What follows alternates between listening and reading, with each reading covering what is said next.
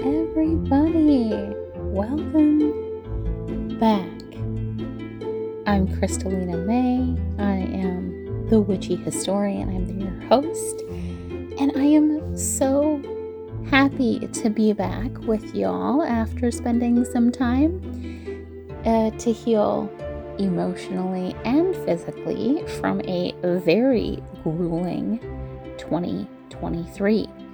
I hope that 2024 has started off well for all of you and that you're all ready for some fun new episodes and content coming up this year. Remember to follow me over on Instagram at Witchy Historian or on Facebook at facebook.com/groups/The Witchy Historian for updates on the show. For today's current event check-in, I wanted to touch on something that's been happening at the University of Virginia and impacts me directly.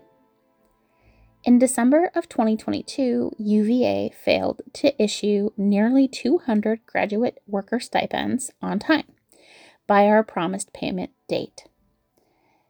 This was not a singular incident.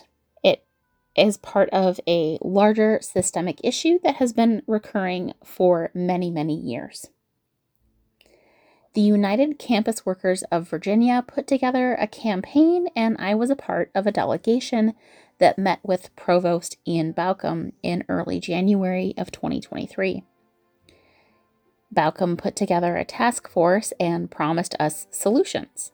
We met with Baucom and members of that task force in April of 2024, which at that time they provided us a list of deliverables with certain deadlines. To date, almost none of the tangible changes that they outlined have been made, and our continued issues with payments have continued to be brushed off, and our calls for admin to address chronic understaffing and to simplify the needlessly complicated financial payment system have gone almost entirely unheeded. Staff members have spoken in support of both our campaign efforts and the comments that we've made, and even some faculty members have voiced their concerns about upper admin's continued insistence that repeated missed and late payments are not a systemic issue when they very clearly are. We recently held a town hall showcasing where UVA chooses to prioritize their spending, namely not on their students, staff, faculty, or graduate workers. As a public educational institution that relies on taxpayer money and donors to run, there is no reason that student workers, staff, and faculty should not be the top fiscal responsibility and priority of our leadership. If you would like to help or learn more, please follow UCWVA on Instagram or Twitter and share our posts to get more attention on the issues that we are dealing with at UVA and to help boost our campaign efforts. You might notice that this episode is not dropping on a Friday, but instead is dropping on a full moon. Today is the full moon in Leo, and episodes for at least the first half of this year, if not for the full year, will be dropping on full moons. The full moon in Leo, or the first full moon of the year, is called the wolf moon because during the midwinter is when wolves are more active. So they're more likely to be heard howling and roving through the woods. Some other names for this full moon is the cold moon, frost exploding moon, the great moon. All of those are by the Cree Nation. The freeze up moon, which is Algonquin. The severe moon or hard moon from the Dakota Nation. the Greetings Moon, which is West Abenaki, the Spirit Moon from the Ojibwa, and the Quiet Moon from the Celtic. The full moon in Leo this year is aspecting Jupiter and Pluto, so this is a really good time to release old beliefs and lay the foundation for new ideas to grow. This is especially true in your career and in your relationships of any kind.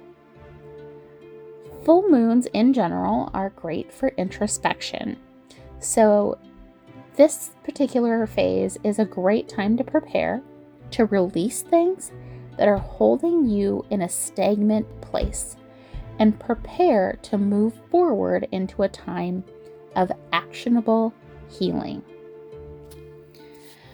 A new year calls for a new calendar.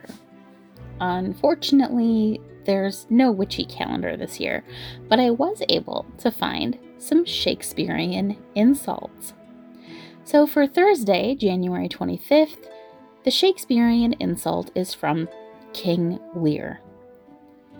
And Shakespeare says, "From the extremest upward of thy head to the descent and dust beneath thy foot, thou art a most toad-spotted traitor." So for today's episode, we're going to go back to basics again and talk about meditation. I'm sure most of you have a general idea of what meditation is, but I want to touch on some ideas of what meditation isn't. It's not hypnosis. It doesn't require unbroken concentration, tight focus, or an empty mind. It doesn't have to be a certain length of time, and you don't have to have fancy tools, music, sound machines, or sound bowls, or even a certain position or meditation space for your meditation to be effective. Meditation is just stopping and getting in touch with you. That innermost part of you that we so often rush past. Meditation shouldn't be hard. It's just a thing that exists and helps you become more aware, even if it's just to notice that it's hard to meditate. No one person is better or worse at meditation than anyone else, because there is truly no wrong way to do this. There may be specific structures within certain practices, but meditation itself has only one rule: get in touch with you. So, how and where and when should we meditate? Again, there's not much here in the way of rules. Get as comfortable as you can wherever you are, and if you're sensory sensitive, maybe try wearing some comfortable clothes or lying down to get in the least stressed state of mind. If you're especially scattered or have ADHD, a guided meditation might be especially helpful for you, and I'll talk more about different techniques and different types of meditations shortly. So, what's the benefit of meditating? Besides the spiritual factors and getting more grounded, meditation can help provide mental and physical benefits. Science says that meditation changes the way that our brain functions and that it reacts to situations. So it can actually be a really effective tool to deal with stress, mood, pain, and there's even research to suggest that meditation can aid in improving memory and boosting creativity. There are a bunch of different techniques available, and I'm going to go over some of the more common ones right now and just kind of explain where they came from and what they are. So, as I mentioned previously, guided visualization. This actually originates from Buddhist monk practices, and it focuses your mind on a specific thing to help you gain clarity about that thing and to help kind of sort through your emotions about the situation. Another technique is heart rhythm meditation, which is focused on developing your conscious abilities and emphasizes regular, deep breathing and following the beats of the heart. There's also Kundalini meditation, which is a very deep meditative state that is used to activate the Kundalini or coiled serpent that sits within the root chakra and allows it to flow upward through your body, tracing up your spine and out the top of your head, out of your crown chakra. There's mindfulness meditation, which is another Buddhist tradition, which allows us to kind of have our mind wander as the body relaxes. It's kind of a separation of mind and body. Slow, deep breathing is a key feature of this particular technique, and as long as it doesn't interfere with the recognition, acceptance, and passing by of thoughts and images that present themselves as you're kind of wandering through the meditation. Qigong is a Chinese meditation that is focused on very strong respiratory breathing, and it's meant to improve the respiratory system and support your posture. So this one is a little more structured and has more intensive features to it. There is also transcendental meditation. This is a specific trademarked movement that began in the 1960s. It is a type of mantra meditation that is done in a basic lotus position. Basic lotus is basically where you cross your legs like crisscross applesauce and then take your feet and put them on the thighs of the opposite leg. So you're kind of folded up into a pretzel on yourself. If you're in yoga or you've done yoga, you probably are familiar with this pose. But if you've never had any experience with it, that's what it is. Next, we have Zazen meditation, which is a Japanese Buddhist tradition, and this is done on a special flat mat called a zabuton and a cushion called a zafu. And this one, again, you're going to allow your thoughts and ideas to kind of come in and go, and you're letting them go without judgment or engagement. And this is for the practice of self-control and regulating of your emotions. Finally, we have mantra. So mantra meditation is very short, repeated phrases during the meditation. It might be guided or it might be one of those kind of more wandering meditations. And this just helps focus your energy on that intention as you are relaxing your body and getting your mind in that state. So meditation has existed in most religious practices and even some non-religious but spiritual practices into time immemorial. It has existed for thousands and thousands of years, has been practiced worldwide, and so it doesn't really belong to one particular culture or religion. Certain specific practices within meditation do, but meditation as a whole is very, very diverse. Meditation, as we recognize it today, is thought to have kind of originated from Hindu traditions around about 1500 BC, but there are traces of it in China and in Africa and in the Americas that go far, far further back than that.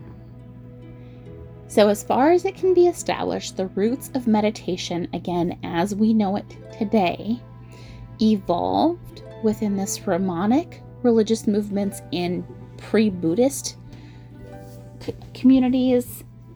And this, again, kind of focuses on that very monk-like way of living and committing to that kind of restricting your body and physical engagement with the world around you from excessive pleasure. So this kind of more ascetic type of tradition, and meditation is a way to control the urges that accompany that kind of restriction. So in Buddhism, there are many different forms of meditation. There are ideas about enlightenment and nirvana and breathing exercises and concentration across different regions and countries that contain Buddhist pieces of Buddhist culture, pieces of Buddhist practices. And so many of them, as time has moved forward, have become rather flexible. And so these meditations can often be accompanied by, chanting and ringing of bells, or singing bowls are one of the kind of standards in this type of practice. And this is very similar to Hinduism, whereas, again, Hinduism is not a monolith. It has many different subsects within it. But Hinduism often includes fundamentals of yoga within it as well, in that meditative practice. So there's lots of postures, or asanas, those poses that are used and can be maintained to support different meditations as you are moving towards different goals and objectives. And so there are similar concepts to the concept of nirvana in Buddhist, or like the Buddhist nirvana in Hindu is kind of similar to moksha. In Christianity, there is something called contemplative prayer, which is similar to meditation, but the emphasis is on connecting to God instead of connecting to your inner self. So if you are a Christian practitioner that engages with these types of practices, be aware of that difference. And if you choose to use it in the more inner connection way, that is also completely fine. But be aware of some of those differences in the difference between contemplative prayer or contemplation versus meditation. Meditation is connection with you. Contemplation is connection with God. So that's going to be the difference there.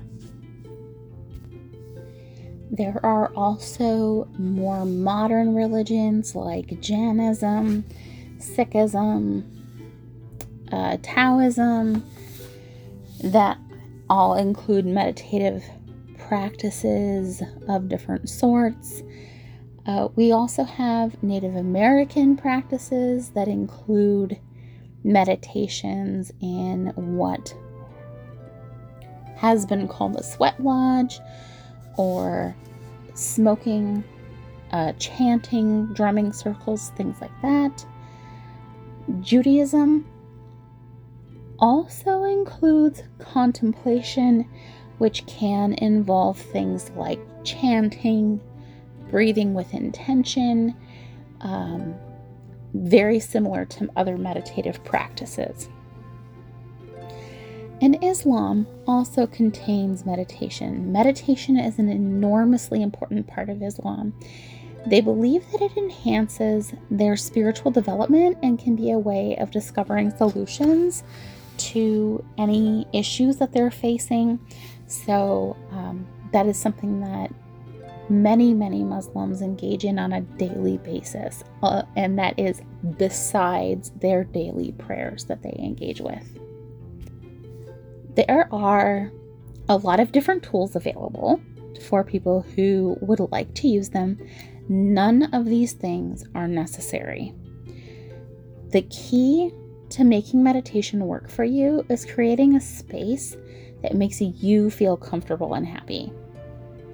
For me, I personally like putting on music that is relaxing, that has bilateral sounds that changes between my ears. I put on my noise canceling headphones and I lay down, but not all the way. So I'm kind of propped up a little bit and I kind of sit cross-legged on my bed, usually speaking.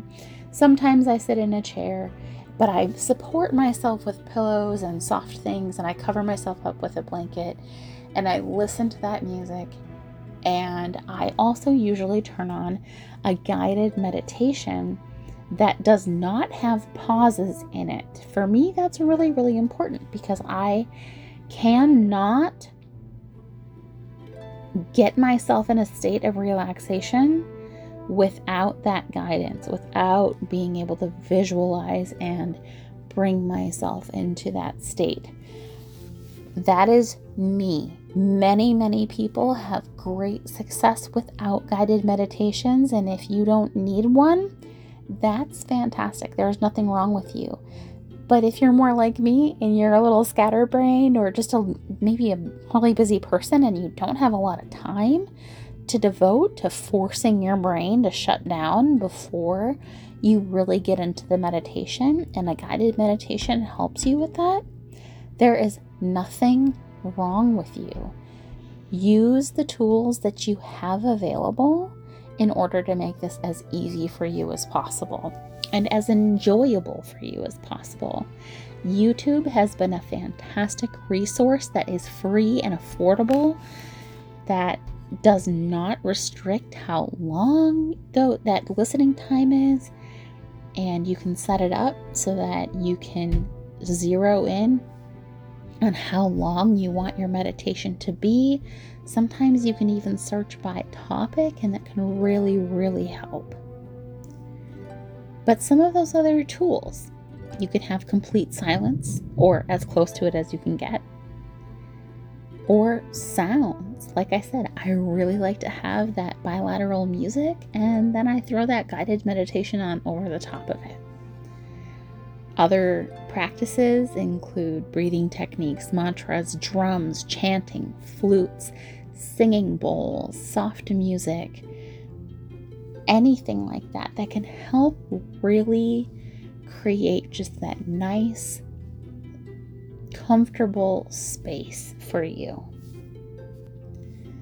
It's really, really common for people who meditate to use incense or scented sprays, specific candles or essential oils in their meditations to help really bolster their intention with that meditation and to fill the space that they're in with the scent or the feeling of the space that they're trying to get in mentally. For instance, I have a specific meditation that I do that has me outside in the sun by a lake. So I have 2 incense that I burn side by side when I do that meditation. One is called the Sun, and it smells like barbecue and fresh laundry. That's my best description for it. The other one is called First Rain, and it has that kind of lighter, almost that light, cool water cologne smell, where it reminds you of fresh water, but paired with the sun incense, it reminds me of being by a lake. And since that's the space that I'm trying to get into, that's what I try to recreate in the space around me. Some people like to just have certain smells for their meditations. Some people like to echo what they're visualizing. Some people like to take the intentions of whatever it is they're focusing on and use those smells and those essential oils, those incense, any type of herb that would complement that intention. Whatever works for you and whatever you're trying to accomplish with your meditation, that is what you should do. Again, there's not a lot of hard and fast rules here. Unless you're part of a specific practice that has really strong traditions that you should be following, if you're part of that practice, you can wiggle around and figure out what works for you. And even within your own practice, you should absolutely explore those options and see what works for you. Now, I'm going to read a meditation for all of you. This will be our own little guided meditation, and I am borrowing this from the book Meditation, Your Personal Guide by Jacqueline Towers. And this is the Protection and Clearing Meditation. While sitting comfortably, be aware of your body and relax. Close your eyes, starting at your head. Release tension from your eyebrows and your forehead, from your eyes and your cheeks, your nose, your mouth. Relax your jaw, your neck, your shoulders, your arms and hands and fingers. Let that relaxation flow down your chest, into your stomach, your hips, your thighs, knees, calves, and feet. Let everything relax.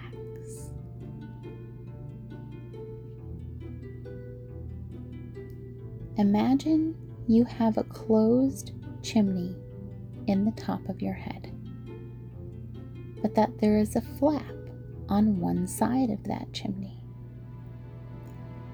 You can choose either side of the chimney. Now, draw down pure white light from above into the chimney through the flap. Bring the light down the side of your body, starting with your head, bringing it down into your shoulder, then your arm, and continue to push that light down your body, through your chest, into your stomach, down into your legs, and into your toes. The more bright white light that you bring in to one side of your body, the more you can push out through the other side, the stress, worries, and negativity that fill your mind.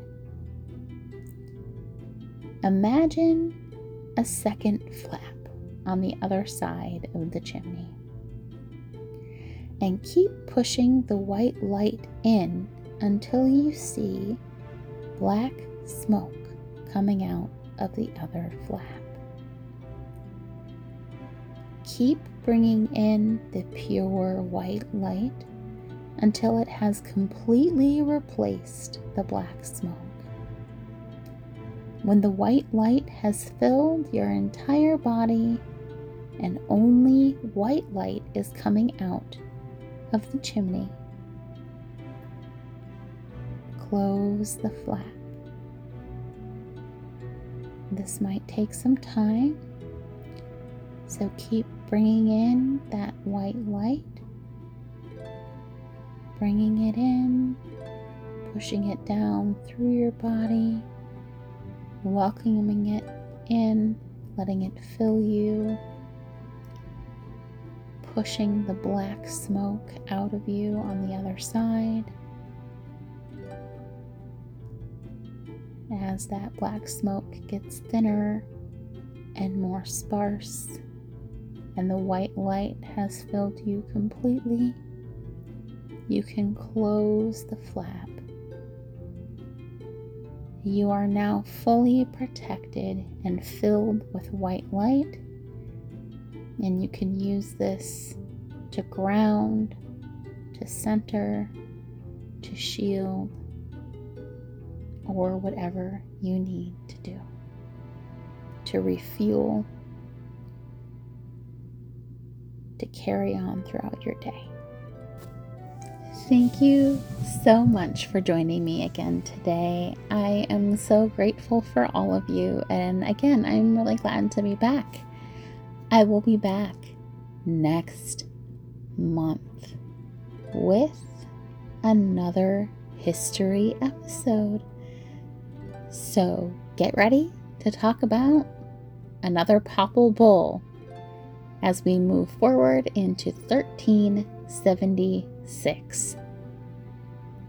I can't wait to see you all again. And don't forget to join me over on Facebook, facebook.com/groups/The Witchy Historian. Every new moon, I go live and do tarot pulls and update all of you with what's going on and with witchy topics. Instagram @Witchy Historian and TikTok @The Witchy Historian. I don't make a lot of consistent content because, well, I am writing a thesis and taking a bunch of other classes, but I do what I can when I can. So please join me over there whenever you can. If you have any ideas for witchy topics or would like to hear about a specific person or event in history relating to the witch trials or witchy stuff, let me know. Drop me an email at thewitchyhistorian@gmail.com. Thank you so much for joining me again today. Have a great rest of your January and a fantastic start of your year. Enjoy your Imbolc on February 2nd, and I will see you all on the next full moon.